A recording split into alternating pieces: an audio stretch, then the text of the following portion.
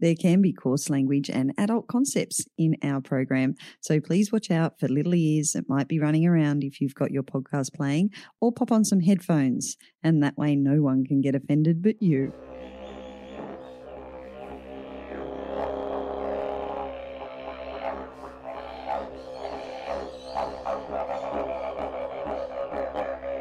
Thanks for tuning in to the Writes for Festivals podcast, where we bring you some of the best sessions from regional writing festivals all over New South Wales and beyond.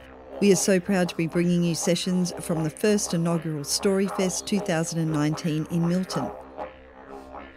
This panel is The Power of Sound, with David Hunt, Catherine Collette and Alison Tate, hosted by Pamela Cook.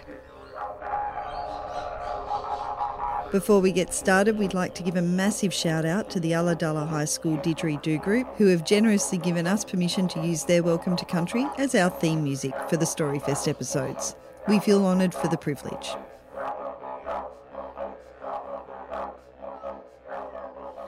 Welcome everybody to The Power of Sound. It's been a really big day for Storyfest, and it's great to see some people here for the afternoon, and there is one more session following. So hopefully everybody will be hanging around for the last two sessions for the day. To begin with, I would like to acknowledge the Murrumarang people, who are the traditional custodians of the land on which we're meeting today. So we'll get on with the introductions. I would like to welcome our panel guests, Catherine Collette, Alison Tate and David Hunt. Catherine is the author of The Helpline, published by Text Publishing in 2018. She also co-hosts the First Time podcast with Kate Mildenhall. Part reality show, part writer's masterclass, The First Time is about the first time you publish a book. Season 1 followed Catherine through the publication of The Helpline, and listeners got to hear as she traversed all the major milestones from getting an agent to signing contracts, launching the book. And the podcast also includes interviews with top Australian writers, including Graham Simpson, Tony Jordan, Melanie Cheng and more, which is exactly why we wanted Catherine on our panel today. According to his author bio, I'm coming back to you, Al, on the Black News website. Way more interesting than I am, and I'm, saving the best for last. David Hunt is apparently an unusually tall and handsome man who likes writing his own bios for all the books he's written. This is true. All true. You can't talk yet. I'm still introducing you. David is the author of Gert, The Unauthorised History of Australia, which won the 2014 Indie Award for Non-Fiction and was shortlisted in both the New South Wales Premier's Literary Awards and the Australian Book Industry Awards. True Gert, the sequel, was published in 2016, as was a book for children, The Nose Pixies. You may have seen David reading from his latest children's book, My Real Friend, this morning. If you were one of 4 or 5 people, you may have seen me reading this morning. It's a very exclusive crowd, very. The important people. And David also co-hosted the Rums, Rebels and Ratbags podcast with Dom Knight for ABC Radio, a podcast described as history not for the faint-hearted, uncovering the characters and events left out of your high school history class. Alison Tate. Now it's me. If you're a writer or a parent of twins, you may already know Alison Tate. Alison is the co-host of So You Want to Be a Writer with Valerie Khoo. Writing as A.L. Tate, she's also the internationally published best-selling author of the middle grade adventure series The Mapmaker Chronicles and the new Audubon Cipher. Is the right pronunciation, Al? Audubon Cipher? Correct.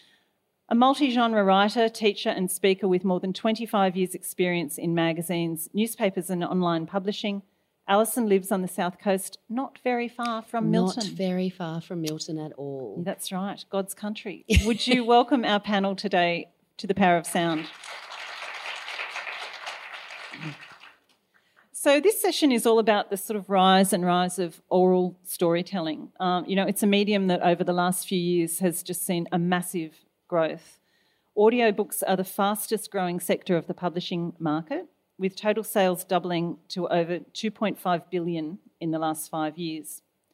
With the rise of the smartphone, we no longer have to deal with clunky cassette tapes, carrying abridged versions of our favourite classics, or scramble around under the car seat looking for that scratched CD recording of Harry Potter to keep the kids quiet on the car trip. Similarly, according to Listen Up Podcasting, as of May 2019, there are over 700,000 podcasts available and over 29 million episodes out there for our listening pleasure. And there are new ones popping up each week, if not each day, probably, if we really wanted to look at that closely. So I thought we'd start with audiobooks today. And I'd start with a little personal question about perhaps your own favourite audiobooks. Are you a listener, first of all? And if so, when and where and what do you listen to on audiobook? Catherine? Oh, that's a good question. I am a listener of audiobooks. Probably, I think like most people, I listen to audiobooks alone, generally in the car or doing things around the house. Probably one of my favourites is Anna Funder's Stasiland. It's a phenomenal audiobook if people haven't read it, a phenomenal book in general. But recently I was reading Joanna Nell's Single Ladies of the Jacaranda Retirement Village. That is the first time I've bought the ebook and the audiobook and switched between the two. And the beauty is wherever you're up to in one, the other one catches up. It's amazing technology, isn't it? Phenomenal. You can't actually do that with mine. I've actually had to rewrite my book for audiobook format because of the footnotes. So it's different from the ebook. Yeah. And so people keep on sending me angry messages. Why can't I sync it? It's funny you say Damn that. technology. It's interesting because I was hearing you read True Gert, and it's interesting you say that about footnotes because the nice thing about being read to is you don't have to decide whether to wait to read the footnote or because you just do that for you. So, Elle, are you an audiobook listener? To be perfectly honest with you, I'm not an audiobook listener. I'm so sorry. I know I That's don't all right. understand We'll let why you I'm stay. here at all, That's really. fine. Am I allowed to stay? So the reason I'm not I have tried audiobooks, obviously, because they do make an awful lot of sense, I feel, in today's world. But the reason that I'm not an audiobook listener is I don't actually spend a huge amount of time in my car and I don't commute. And I feel like those are the kinds of places where people are actually really tapping into audiobooks, and it's not something that I do. And part of the other reason is that I am such even now. I mean, I have always been a hugely voracious consumer of books. And even now, even though I have children, even though I write my own, even though I have all these, I'm still cracking through a book or two a week on top of all the other things that I do. And part of the reason that I do that is because I read really, really fast. And I find that when I'm listening to someone else read to me, I get a little bit frustrated. So I know, like it's all about me, really. You know you can increase the speed. I know you can, but that's not the same. It's like having someone talk really quickly at you is not the same as reading the way that I read. So I haven't, I'm a bit of a slow adopter of the whole audiobook thing. And often the other thing is too, like people say to me, yeah, but you walk a lot, Al, you walk your dog and you do your thing. And when I'm doing that though, I'm actually writing in my head. So I don't want the interference. So that's probably, I'm not much fun for the panel on the audiobook end of scales. Sorry. That's all right. We'll catch you up on the podcast end. Move on quickly. David, are you an audiobook listener? I'm actually the Elle Macpherson of the audiobook world. I refuse to listen to any audiobook that I haven't written and narrated. And I actually don't listen to them either. For some reason, Audible, this was the first book that Audible recorded in Australia. So I used to go out, Audible used to say, come out and promote audiobooks. And I'd go and I'd sit in rooms like this and they'd say, do you read audiobooks? No, don't like them much. I think they are one of the things that I find useful about them is you can almost create a sense of theatre through a good audiobook. It's actually a different experience from reading. So in my audiobooks, I do 220 very, very dodgy foreign accents and voices, which, 5 stars for trying, 2 for execution. And great sound effects. And sound effects. So in that sense, you can create something that's not there on the page. That being said, I love paper, and I will buy books from bookshops, and occasionally I'll read an ebook. But as a general rule, I don't consume them, apart from things like Harry Potter and The Wind in the Willows and some of those children's classics. Yeah. So I was going to ask this later, but we'll skip to it now because you've mentioned about narrating. You narrated your own audiobooks, Yes. which, I guess for how long ago would that have been? That I did. narration? So this was, I think, the first one. So Audible came here in, I think, 2015 or 16. Okay. So it was a couple of years after it had come out in print. And it involved sitting in a theatre about 3 times the size of this one with a Greek sound engineer whose English wasn't much good, and it was just get it in the can and keep going. And there's one horrible thing where I do an absolutely awful Chinese accent that this is why I don't listen to my own audiobooks. It is so horrendously racist. And I said to him after doing it, I think that sounded really bad. Oh, no, mate, that's great. Keep going.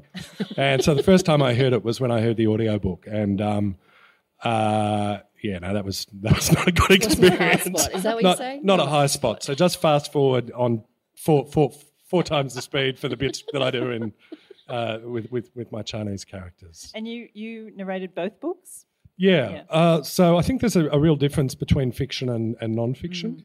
Most of the large publishing houses favour voice actors for fiction, and for a lot of non-fiction as well, but they're more willing to let non-fiction authors do their own audiobooks. And given that I'm a writer and, will do anything for a few bucks because I'm a writer, getting paid a bit extra to narrate the audiobook seemed like a good idea. Yeah.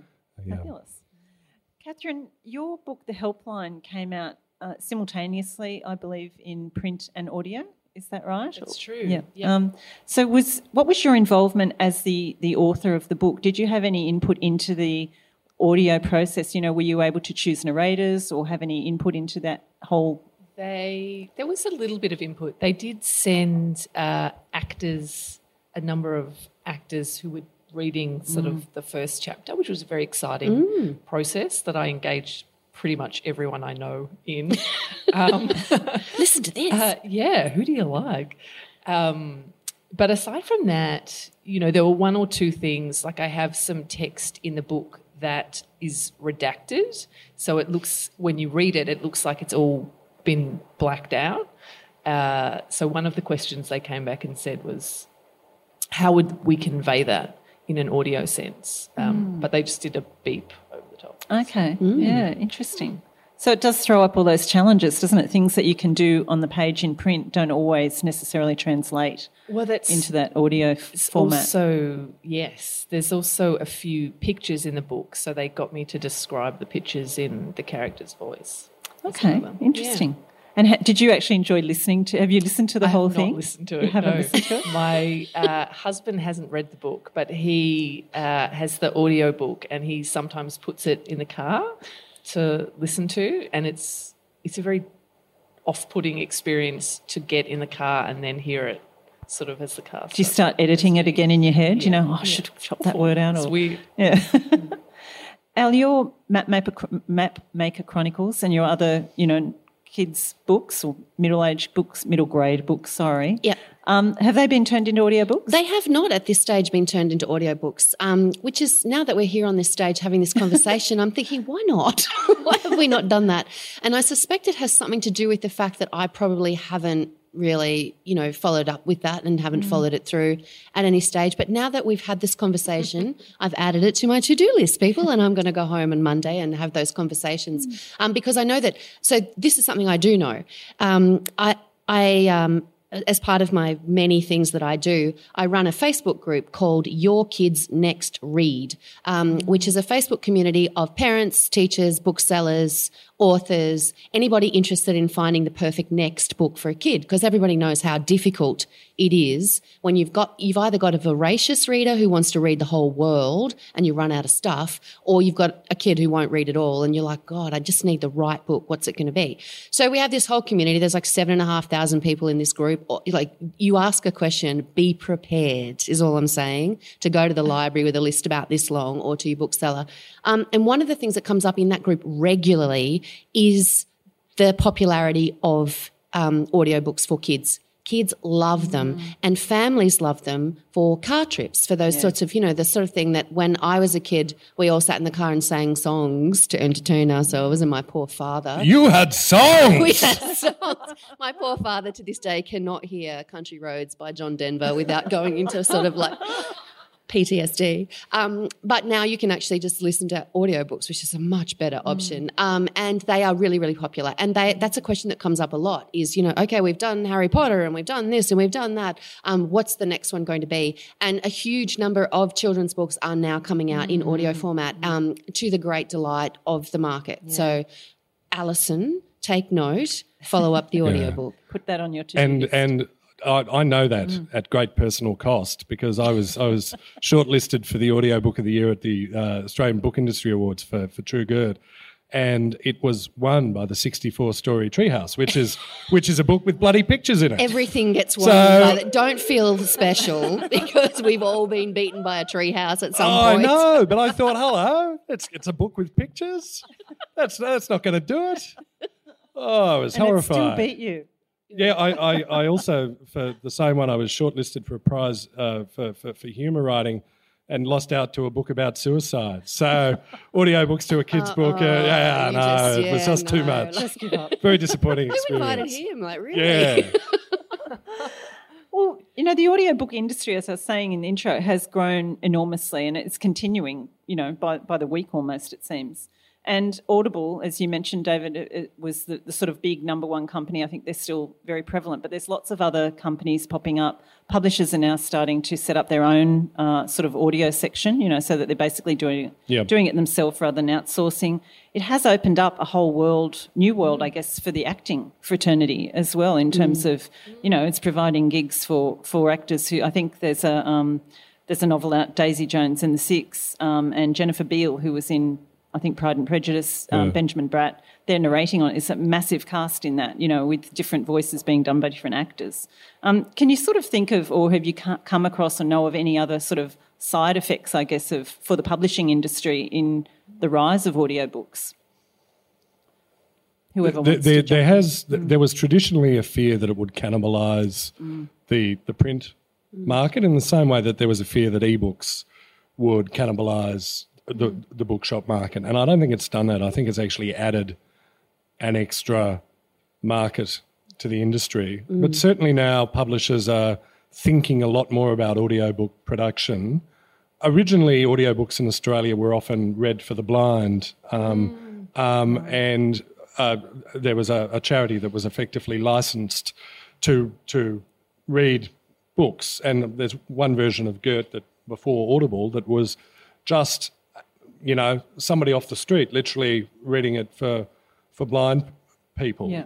But production values are really increasing, and for the second time around I got a sound booth and a sound producer who spoke English and could say, "No, that just sounds horribly racist, do that again." So I think people are thinking about it a lot more now, and publishers are finding new ways to monetize it, including making their own in-house. Yeah. Often people will buy both. That's the thing I find interesting, particularly with the children's market. And again, this comes from my anecdotal research from my 7,500 members. But they will often have both. Like it will be something like if the kid loves the book, then they will get the book in audiobook as well to listen to like in the car or whatever. Or what they do also with kids who are reluctant readers or who are struggling to read is they buy both and the kid reads the book while the book is read to the kid. And it's kind of like it's a way for them to kind of, do both of those things at the same time. So I think that's an interesting side effect. It's actually an enhancement to that whole literacy thing too, isn't it? It can be. It can be. The voice. Definitely, yeah. It's also the technology of like how audio is delivered that's really helped, I think. Because I can remember borrowing the audiobooks that were read for the blind when we would go on long car trips as kids. But they were massive, like, you would have sort of a cubic metre of tapes. Exactly. Tapes. To carry around. Yeah. So in terms of, I guess the effect on the publishing industry and on the readers, when ebooks came out, there was this massive fear in the publishing fraternity for a while and maybe still for some that, it was going to be the demise of print book, and I think that has evened out a bit. Audio seems to be the new sort of ebook, I guess, in that sense. Do you think it's a great addition to our sort of reading, practice to be able to have this there, or do you think it is going to have a detrimental effect on people reading, say, print books? I give audiobooks a lot to my kids, actually, who are quite young. They're 5 and 3. And I feel like for them, it gets them consuming more stories. It's also good for some books don't date that well. Things like Enid Blyton's The Magic Faraway Tree is a book I loved as a kid, but reading it to my kids as an adult, it's really tedious. But Kate Winslet does it. So sort of... Kate Winslet can read it for me. Yeah, exactly. So it's sort of bringing that to life, I guess, bringing those old classics maybe to life in a new way. Yeah, that's true. Yeah.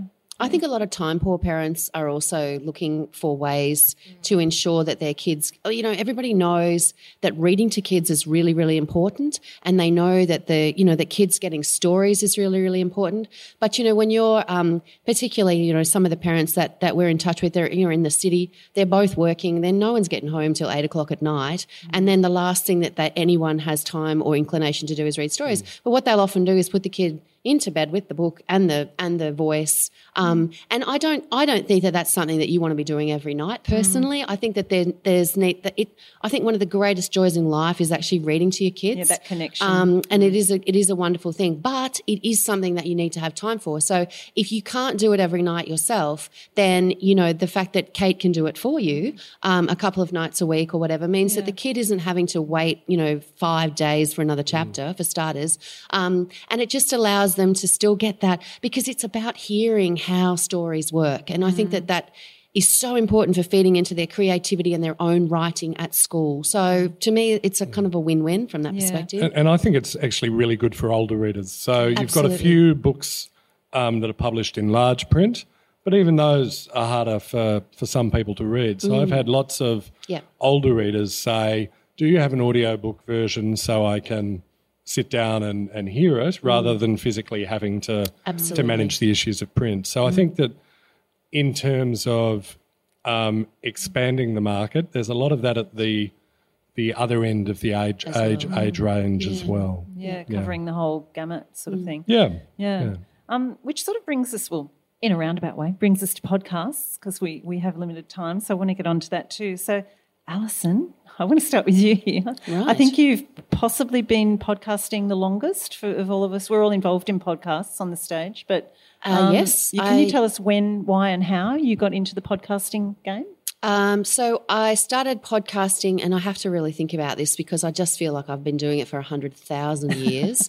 But I think it was about 3 years ago, maybe 4 years ago. So my podcast is called So You Want to Be a Writer, and I co-host it with Valerie Khoo from the Australian Writers Centre. Now, Valerie and I have a long-standing friendship. We shared this is how far back we go.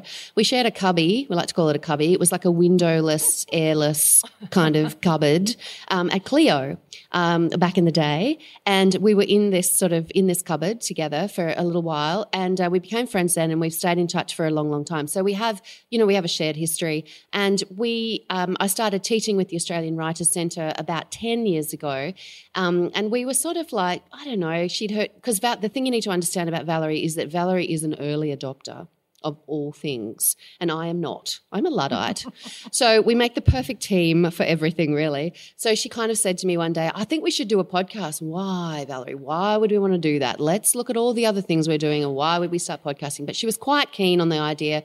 And so we started because we were speaking to each other once a week, chatting about writing and publishing anyway. She's like, we'll just record these, we'll tidy them up and make them clean and make them friendly, and we'll record them, and then we'll do some author interviews. And I'm like, okay, let's do that. So 285 episodes later, we're still doing it. We've had well over 1 million downloads on the podcast.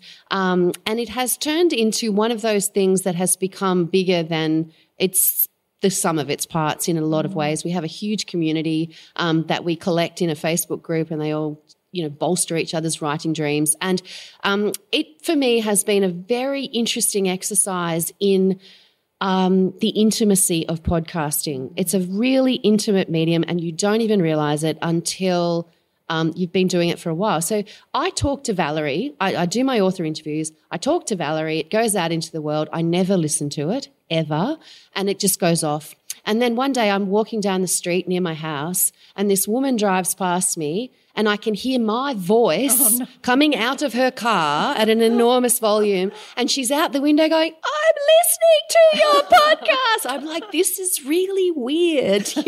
I didn't know her. So that was a very strange thing. But, yeah, it's a really intimate the thing about podcasting is that people they develop a relationship with you because you're in their ears and they hear your voice and they think they know you. And it's been a wonderful exercise in how that intimacy, between people can develop even when you've never met. It's interesting because the intimacy is both for the listener, but it's also in the act of creation. Absolutely. Because it's two people talking. People talking, yeah. Absolutely. And we did our first event at Vivid Festival a couple of weeks ago. It was the first time we've ever done a live podcast. Val's like, "We should do this." I'm like, "Do we know how?" "No, but we'll figure it out." Okay. So we did this thing, and there were 200 people in the room at this event, and we kind of conducted a live version of our podcast, and it was the strangest experience because it was the same. It was just me and Val talking to each other, but there were 200 people looking at us, and I was like, this is really odd. So, that was strange. Yeah, it's a massive development, I guess, in your whole podcasting life. Absolutely, yes. Yeah. Podcasting has been an interesting journey. And we have days where we're like, why are we doing this to ourselves? Because it takes a lot of time. I think people think podcasting is something that you can just you just record it and you send it off and that's what you do. But it is that there's a huge amount of time involved in the back end of a podcast that you never hear when you're listening to the actual podcast. So it is a time-consuming thing to do. But I think for us it's just been an excellent exercise in the creation of community. We've really created an amazing community around it. And a very supportive community to the point where we, having done everything backwards, we now have a book called So You Want to Be a Writer, which is all about sort of the things that we bang on about constantly in our podcast, but in book form. So, so we kind of went back to front done with the that. flip version. Yeah. David, how about for you? Your podcast was with ABC Radio, and it was obviously a version of Gert. How did that come about?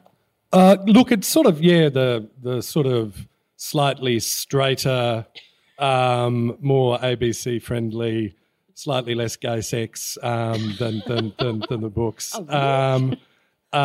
So, look, that came about because they were looking at setting up a podcasting stream and they wanted to try a number of things. So I literally had some guy send me an email and say, "Would you like to do an Australian history podcast?" So it was a good experience. So I did it with Dom Knight, who was in Sydney, the sort of late afternoon host, early evening host on ABC Radio for a while. And I hadn't known Dom beforehand, so I thought it was a really interesting thing. It took a while to get the chemistry going because he's sitting down with somebody who's a stranger and doesn't actually sort of know your content. And that was what I found interesting about it, was actually learning how to work with another person with a different style. Yeah. And we tried, doing ones that were fairly heavily scripted or ones that were not scripted at all, and just played around with the form for a bit. So they're actually probably quite different in the way they sounded because we were still sort of trying to work out in 2016, before podcasts had really sort of got as popular as they are now, exactly how to do one. It was a good experience. And Catherine, the first time podcast that you do with Kate, how did you guys come up with that idea and sort of get into that? So I guess that kind of happened in the lead up to the helpline coming out. Kate was the only published author that I knew at the time.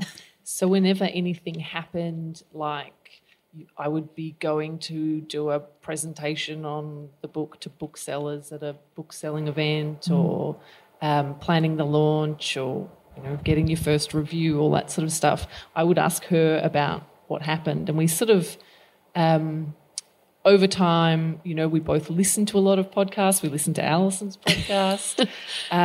We thought it is a great medium, So we sort of mapped it out, and we would talk at different milestones, and then we would interview other authors about their first times. And how did you go about teaching yourself how to actually do the podcast, in terms of the production side of it, or is that something that you outsource? Well, we were actually really lucky. We met with the people that produce the Garrett podcast, which is quite a well-known podcast about, it features different Australian authors. And they said that they had gotten partners very early on in the piece for theirs. And so we thought, great, we'll get some partners. So we got the Victorian Writers Centre, the ACT Writers Centre and RMIT. And the thing that RMIT offered us was studio space and editing and production. They would do that for us. Fantastic. So you guys are actually in the studio together when you're recording yours? We are. We sort of, each episode has sort of two parts, and the first is Kate and I talking, and then the second will be an interview. And we try to do all of the interviews in person. Fantastic. Yeah. What about you, Al, with Val? You're not in the same space, are you, when you're recording? No, and I'm kind of envious because yours sounds very professional. No, we actually record our whole podcast with me on the South Coast and Valerie in Sydney, and the authors we interview are wherever the authors may be. Like one of the, I think this episode's author, Peter Rock, is based in Portland, Oregon. And the random story about that is that he's a guy who was an exchange student in year 11 at Nowra High School in my English class. And he's now the author of 10 works of fiction that have been made into movies, and he's a professor of creative writing at Reed University. So I interviewed him and he was there. So we do all of ours via Skype using Audio Hijack, which basically records it. And then we have Valerie at the Australian Writers Centre has a couple of specialists who kind of tidy it up a bit for us. So one of the things for us has always been that our podcast is, because we do it weekly, it has been weekly for years. We have so many episodes. And it's one of those things where we sometimes get people say to us, oh, the audio quality on that particular interview wasn't great. And we just have to say, look, we're really sorry. The only way that we can do this for you is this is how we do it. And so it's like, well, weighing up on balance, I think most people listen to us because the amount of information and useful information that we offer and that comes through in our author interviews, because we're always got in our heads that we know our audience, and our audience is aspiring authors, although we apparently have quite a range of people that listen now that don't even want to be writers. They just want to have a listen for who knows what reason, but whatever. That's that thing, though, of listening to a conversation. Yeah. You hear that with Chat 10 Looks 3. It's pure. It's kind of voyeuristic. Like, it's eavesdropping, isn't it? Yeah, I think that's so what you want to be a voyeur. You want to be a random listener. Okay, whatever.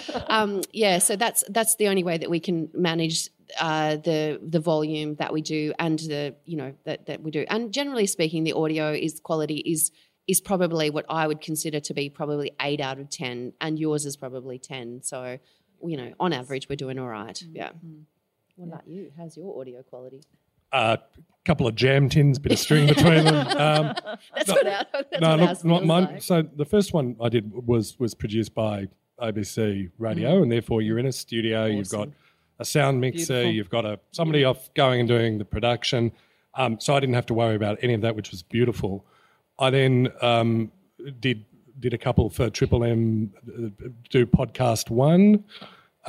Which is now an increasingly large part of their radio network's business. They're producing really quite quality podcasts. I did one on the sort of history of early alcohol consumption in Australia, which was good because they gave me a free bottle of scotch. Nice. And I've just done for the TV, I've been a TV presenter with Foxtel, and Foxtel wants to do an accompanying podcast to help promote the TV show, which is really interesting from a marketing point of view.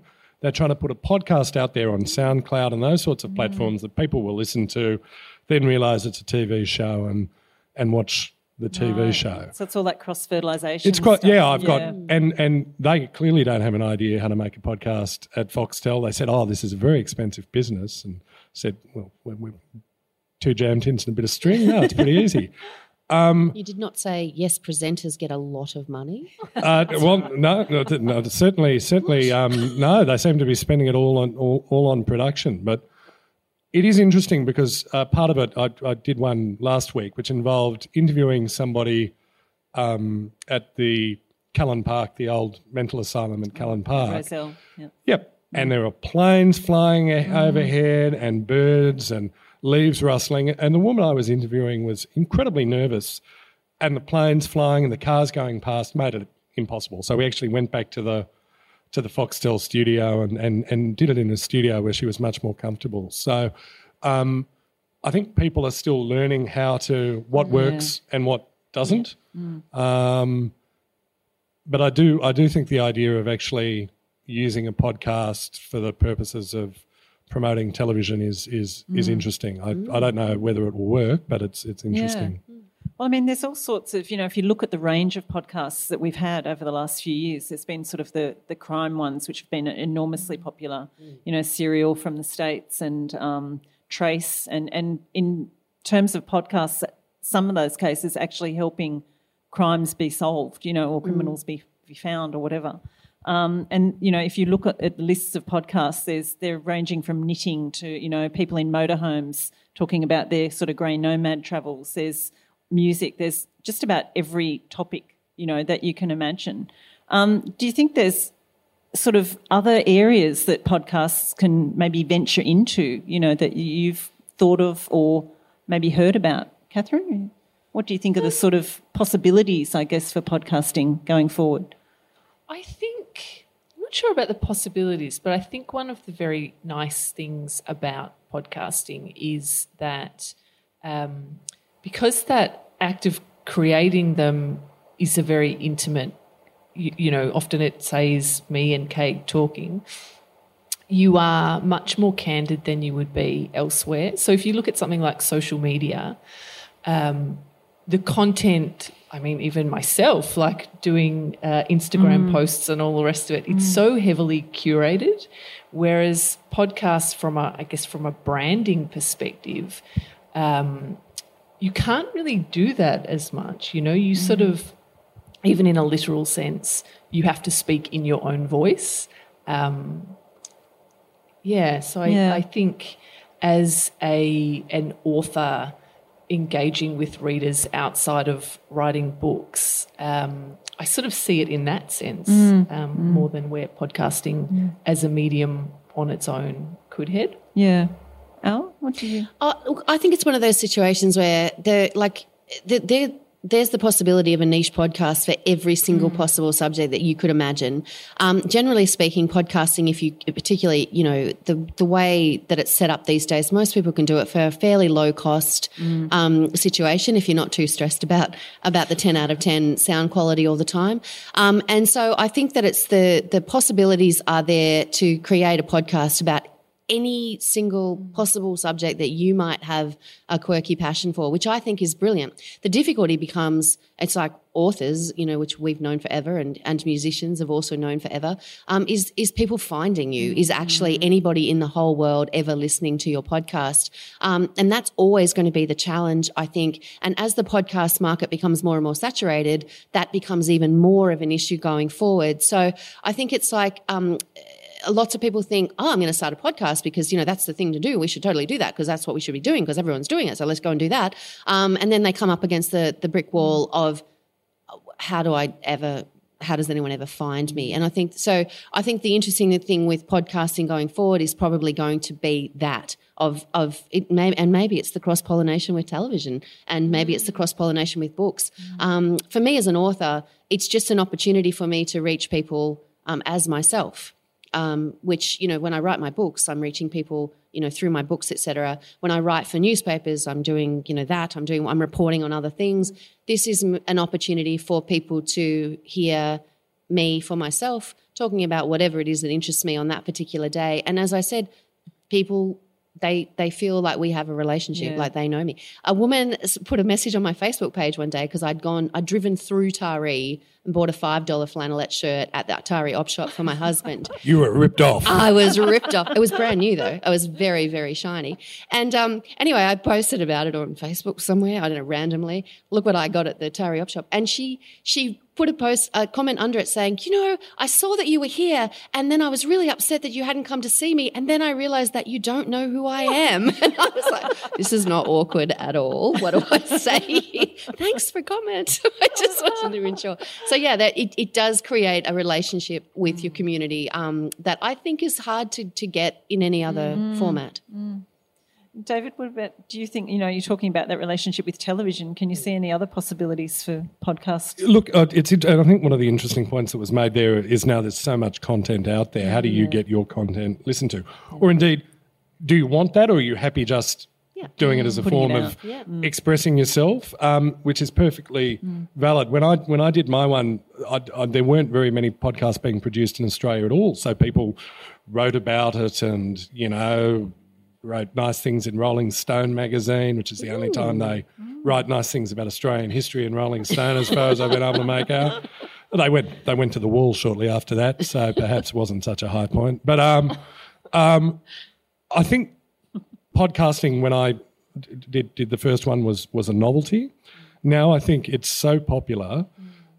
One of the areas I think there is a real potential to move in is back to the old style radio plays that even when I was a kid, you'd still have a radio play on the radio, and that just died with the advent of colour TV in particular, I think.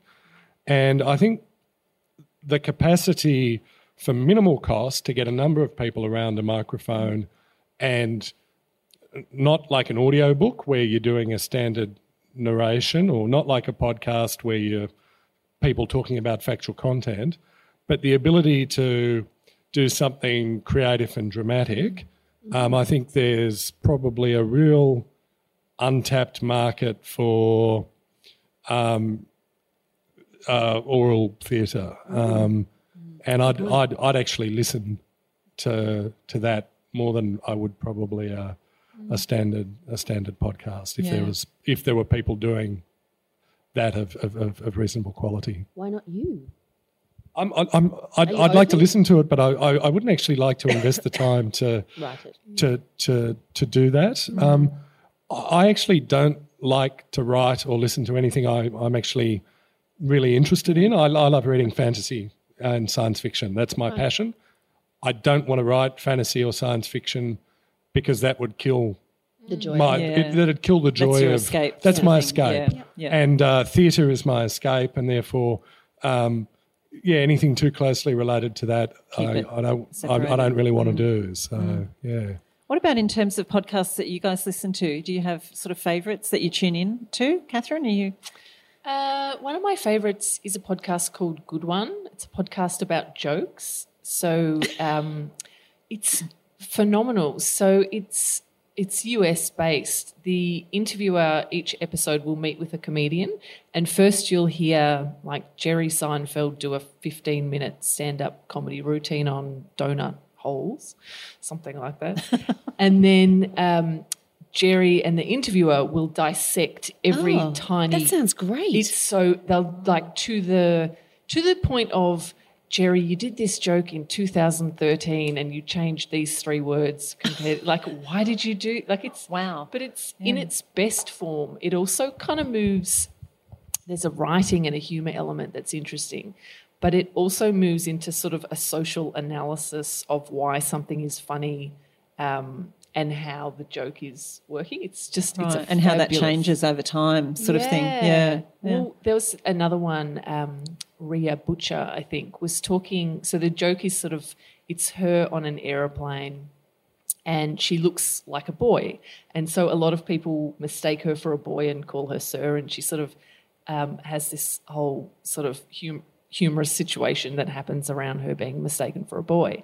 But then she sort of, when you talk about it afterwards, it's really an analysis of gender and the way it's just a fascinating podcast. And that one's the Good One. It's called Good One. Yeah. Any other top 3? I love Chat 10 Looks 3 with Annabelle Crabb and Lee Sales for that voyeuristic listening in on a conversation element. And I love, what's another one? The History Chicks, which is just two women. They pick a woman in history and they talk about that woman for an episode. Great. Haven't heard of that one, so tune in. Al, what are your favourites? Well, as I said, I don't listen to a huge number of them. The ones that I have been totally and utterly gripped by have been things like Serial, Teacher's Pet. And the reason I think that they have got me in a way that a lot of podcasts don't always get me in, is the storytelling aspect of them and the investigative journalism aspect of them. I love the fact that those kinds of podcasts really highlight the work that goes into investigative journalism and how it can be an actual, a really good thing. So I really like that. There's a lovely little podcast called One More Page podcast, and it's a kidlit podcast, and they review books, and that it's aimed at kids and parents and consumers of children's books as opposed to writers of children's books or anything like that. And I'm also a fan. If I'm going to listen to a podcast, I love the Crab Sales Chat 10 Looks 3, because I think it is that thing of, you feel like when you listen to that, you're listening to, two clever women that could be your friend if you really wanted them to be your friend. And if they're not your friend, well, you can listen to them anyway, which I think is, part of the aspect of it. But they do make you feel like, and particularly with that they also have a huge Facebook community, and it's a really kind of warm and it's the warm. Beautiful. They're warm. Yeah, they're very I look warm for and warm. fuzzy. I like warm. Yeah. David, what about, are you a listener of podcasts? I'm not a great listener, but there are some that I'll listen to occasionally and think that was enjoyable. And interestingly, they're all American, older white men. Geez, what does that say about me? But Mark Maron, I think, does a wonderful podcast, as does Alec Baldwin, where they basically just interview somebody, talk about whatever gets their goat, and it's quite a free-flowing, ranty style of presentation, but they're clearly fired up about a particular issue, and their interest in the topic or the person really comes through.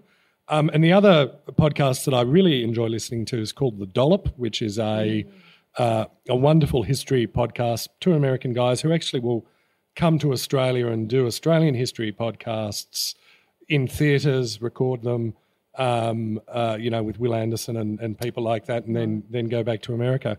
And what's really good about it is they'll come to Australia and they will not know a lot about a bit of Australian history, and one of them will research the topic and then communicate this information to the other one, and you get the natural reaction and the storytelling comes out, and the interplay between the two hosts is really, really good.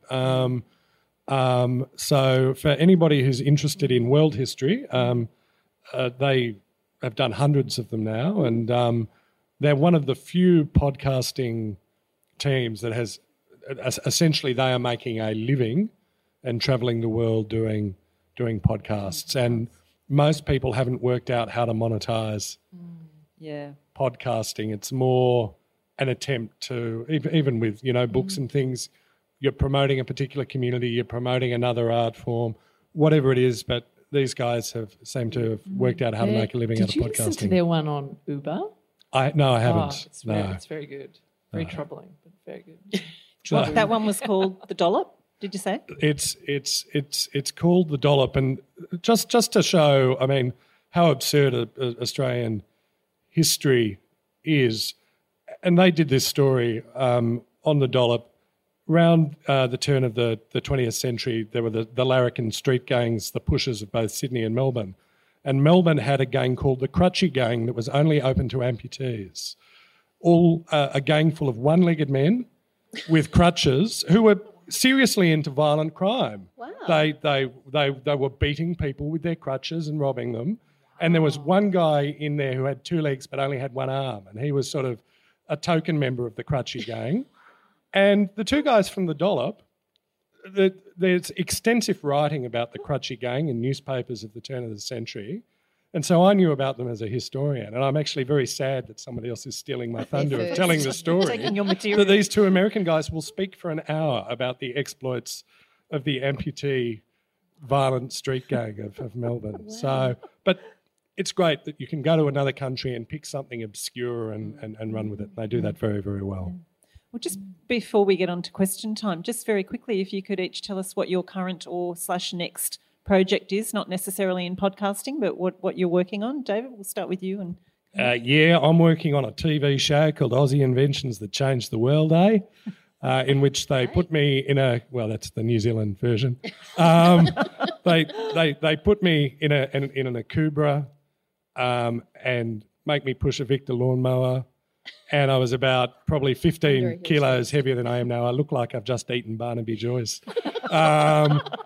And so that debuts on Monday night on the History Channel at 7:30 for the next 2 months. If you want to see me talking about dual flush toilets and Victor lawnmowers. Wearing an Akubra. Can't wait. Wearing an Akubra. Fantastic.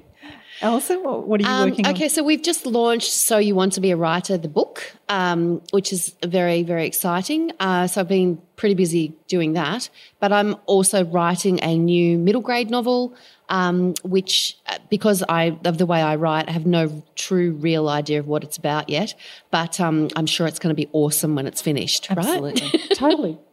And Catherine? I'm working on a novel that is set around the Toastmasters. It's not Toastmasters, something like Toastmasters, which is a public speaking club set around the Toastmasters Public Speaking World Championships. So it follows competitors who want to win. Sounds like fun. We do have time for some questions. When a person reads a book, they don't do anything else while they're reading. They are totally immersed in that experience, whereas, of course, when they listen to an audiobook, they could be driving, knitting, cooking, whatever. Do you, as writers, have a concern about how invested then a person becomes in that story if they are otherwise occupied whilst they're listening to the story? Great question. Who would like to tackle that one? As in, do I think they won't get what I'm saying, or they'll? Yeah. Look, I think people consume content in an increasingly wide variety of ways, and as somebody who's creative, you can never know. All of your different audience members will have widely different responses. My favourite ever review for Gert was 1 star shit, full stop. And somebody else will give it a 5-star rating and say this is an act of great, So people are different. People consume things differently, and I think that's okay. I've in my children's picture book writing, I've written an ending for a book about a relationship with the boy and the imaginary friend that different readers take in different ways. People will think the imaginary friend has died, or the imaginary friend has been recreated as the real friend, and they will have different views about what I was actually writing, and that's okay. So my view would be, if you are opening people up to a new way of consuming creativity, then that's great. That being said, I don't listen to audiobooks for exactly that reason, because I don't want to hear somebody else's voice speaking the voices of characters that in my mind might be quite different, and I want to picture those images in my own head. And so, I won't listen to audiobooks because I get so much more reading it myself. But for people who do, that's great. Yeah, the narrator can make a huge difference to a story. Like I know some audiobooks I listen to straight away, perfect narrator, and others, if it's a book I'm familiar with and really love and the narrator doesn't click with me, I'll just...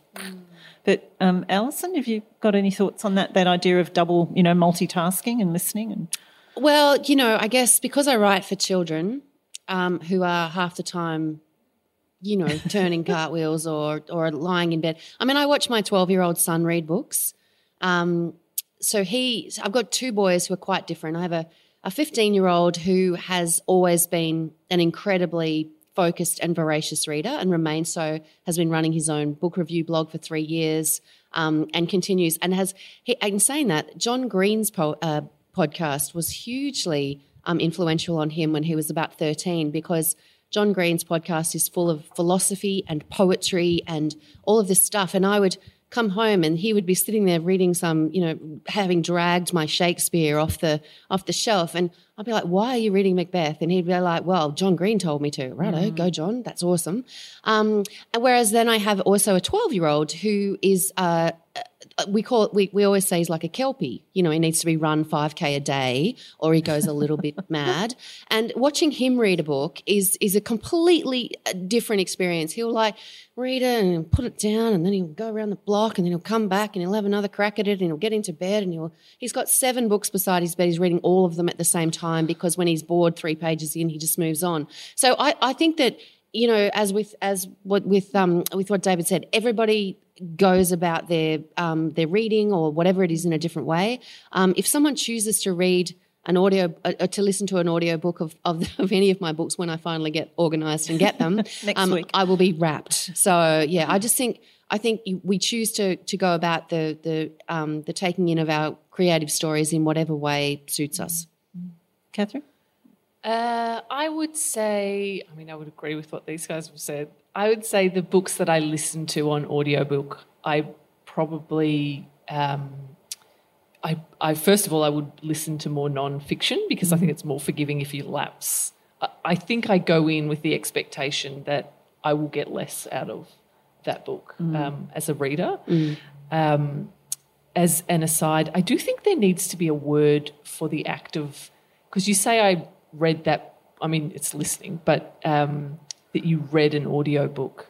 It's almost like they need to, the Germans would have thought of a word. Yeah, because you're listening, but you're reading. You're claiming to have read, but Is it cheating? That's a question again that comes up in the Your Kids Next Read group. Is it cheating if my kid listens to the book instead of reading the book? And I'm like, well, only in the sense that, at the end of the day, reading takes in a huge amount of importance in our lives for a range of different reasons, everything from filling out the forms to, doing all the various things. So, getting that reading, the literacy level up with the reading is important. Taking in a story, though, is a different thing. And I think something that I think kids often miss out on in school these days, because of NAPLAN, because of standardised testing, because of all those things, is just that exposure to creativity and storytelling. And I think that audiobooks for kids delivers that in spades. It emphasises comprehension too. Absolutely. Understanding. Yes, true.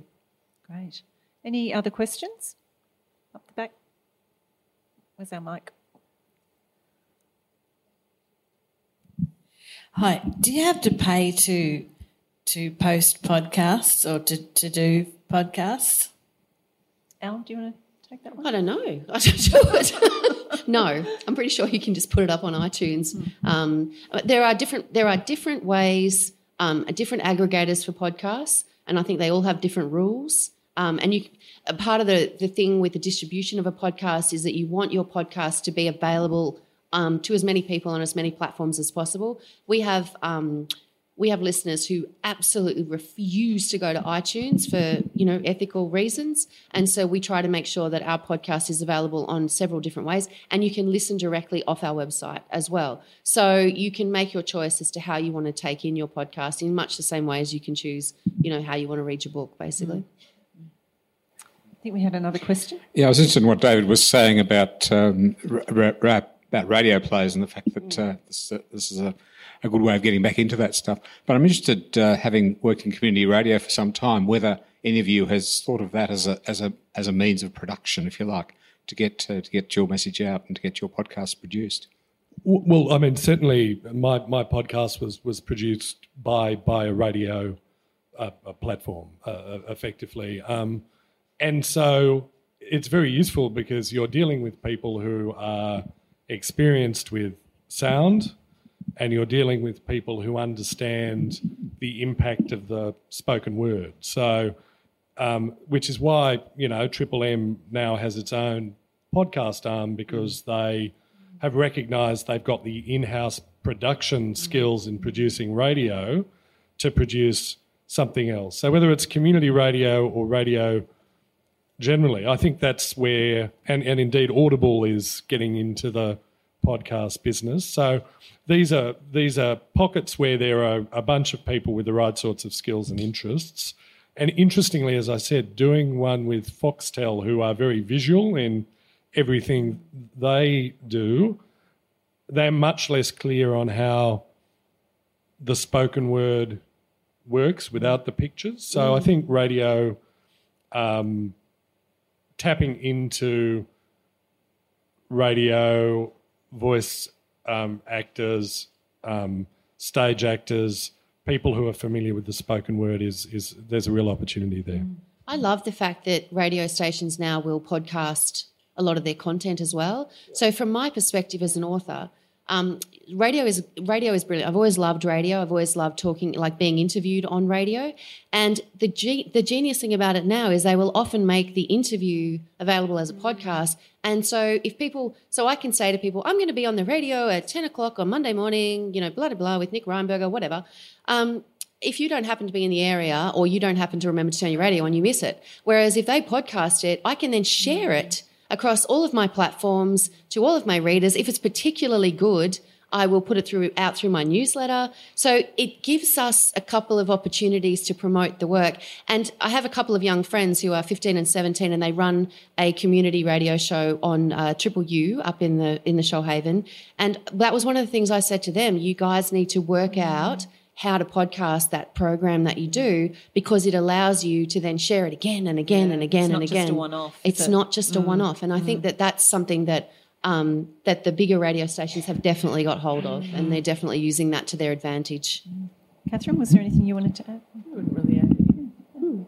Well, that does bring us to 4 o'clock, so we're at the end of our session. So I think it's been a really interesting chat, and I'd really like to thank David, Alison and Catherine for joining us on The Power of Sound. Thank you. Thanks for coming along. Very much.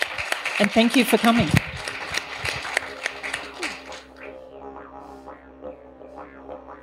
If you'd like to know more about Storyfest, head on over to their website www.storyfest.org.au or check them out on Facebook and Twitter. If you enjoyed this episode of Rights for Festivals, then head on over to our website www.rightsforwomen.com/Rights for Festivals to hear all the other episodes and festivals we have to offer. We've done a few, so check them all out there. You can also subscribe in Apple Podcasts, Spotify, Stitcher, Google, or wherever you get your pods. Please do give us a rating and review wherever you're getting your pods from, because it does actually let everybody else find out about us too. So let all the other festival goers know that if you can't get to some of these festivals, you can actually catch them all here on Rights for Festivals, the podcast. Thank you for listening. Thank you for supporting Australian writers and writing festivals. Catch you next time. This podcast episode was produced, recorded and edited by me, Kel Butler, at Listen Up Podcasting. Podcasts for a Positive World.